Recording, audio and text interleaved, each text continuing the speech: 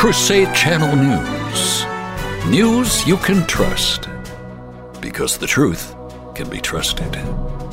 From the CRUSADE Channel News Desk, here's Janet Huxley. Good morning, Crusaders. Welcome to Tuesday, May the 2nd, 2023. I'm Janet Huxley, reporting for the CRUSADE Channel News Desk, live from the Dothan Ranch and Farm, south of Kansas City, Missouri. This report is brought to you by the Epoch Times, America's new hometown newspaper of record. Used and endorsed by Mike Church, the Epoch Times is journalism you can count on. Subscribe today at crusadechannel.com/epic.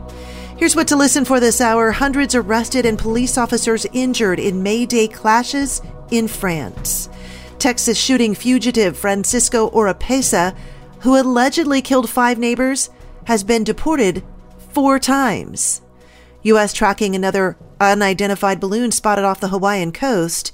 And the big coronation is this weekend, but one royal won't be sticking around long for it. Hundreds arrested and police officers injured in May Day clashes in France. Our political affairs correspondent, Magdalene Rose, reports.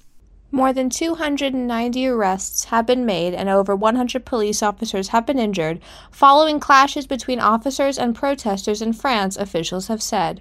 Union-led demonstrations took place in Paris as part of the May Day rallies across Europe.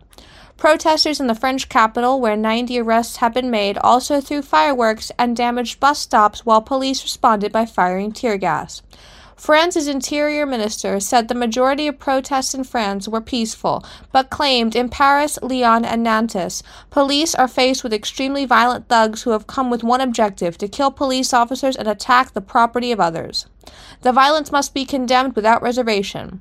He said 291 arrests have been made across the country, with 108 police officers injured during the clashes. It's important for Americans to understand that throughout the rest of the world, violent protests are the norm. They happen in France, they happen in Indonesia, in the Philippines, and really throughout the world. They are not as unheard of as the American mainstream media, and to some extent the Canadian media would have you believe. For the CRUSADE Channel, I'm political affairs correspondent Magdalene Rose. The man on the run for allegedly killing 5 people inside their Texas home north of Houston has been identified as a Mexican national who was reportedly deported 4 times. 38-year-old Francisco Oropesa was allegedly shooting his gun while drunk from his yard on Friday night. When his neighbors complained the gunfire had woken their baby, he began shooting at people, killing 5, including a child.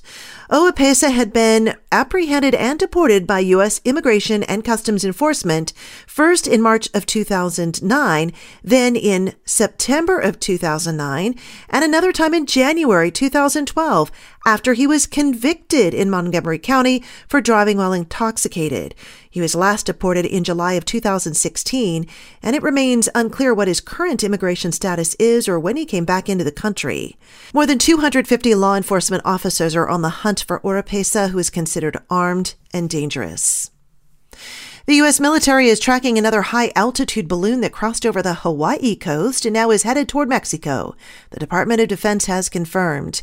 Using newly established parameters for monitoring U.S. airspace, the Department of Defense first detected the balloon on April 28th off the coast of Hawaii, floating at approximately 36,000 feet, a department spokesperson told the Epoch Times on May 1st. The balloon is unmanned and its ownership remains unknown, but the spokesperson said there's no indication it was maneuvering or being controlled by a foreign or adversarial actor.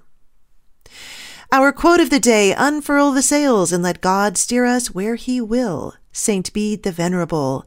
And coming up, our saint of the day, he was doctor of the church and a great champion of the faith against the widespread heresy of Arianism.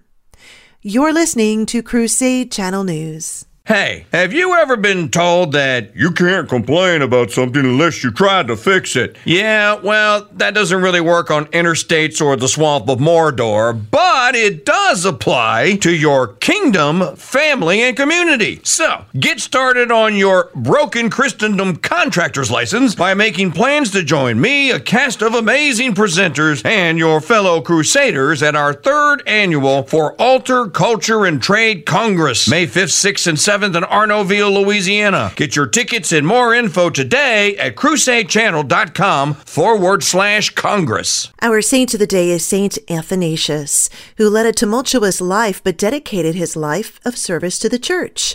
He was the great champion of the faith against the widespread heresy of Arianism, the teaching by Arius that Jesus was not truly divine. The vigor of his writings earned him the title of Doctor of the Church. Born of a Christian family in Alexandria, Egypt, and given a classical education, Athanasius became secretary to Alexander, the Bishop of Alexandria, entered the priesthood, and was eventually named bishop himself. His predecessor, Alexander, had been an outspoken critic of a new movement growing in the East, Arianism. When Athanasius assumed his role as Bishop of Alexandria, he continued the fight against Arianism. At first, it seemed the battle would be easily won, and that Arianism would be condemned. But that didn't turn out to be the case. The Council of Tyre was called, and for several reasons that are still unclear, the Emperor Constantine exiled Athanasius to northern Gaul. This was to be the first in a series of travels and exiles reminiscent of the life of St. Paul. After Constantine died, his son restored Athanasius as bishop. This lasted only a year, for he was deposed once again by a coalition of Arian bishops. Athanasius took his case to Rome, and Pope Julius I called a synod to review the case and other related matters. 5 times Athanasius was exiled for his defense of the doctrine of Christ's divinity. During one period of his life, he enjoyed 10 years of relative peace, reading, writing, and promoting the Christian life along the lines of the monastic ideal to which he was greatly devoted. Among his ascetical writings, his Life of St. Anthony achieved astonishing popularity and contributed greatly to the establishment of monastic life throughout the Western Christian world.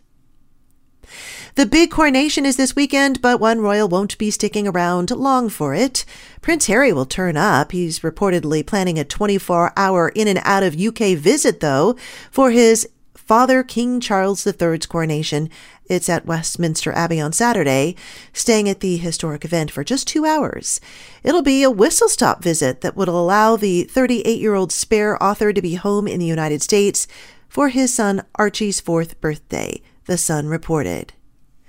Send me your tips to Janet at CrusadeChannel.com and stay tuned to the Crusade Channel with live breaking news updates all day and the best live talk radio anywhere. Up next, the Mike Church Show continues. You're listening to Crusade Channel News. I'm Janet Huxley for the Crusade Channel, seeking news and finding truth.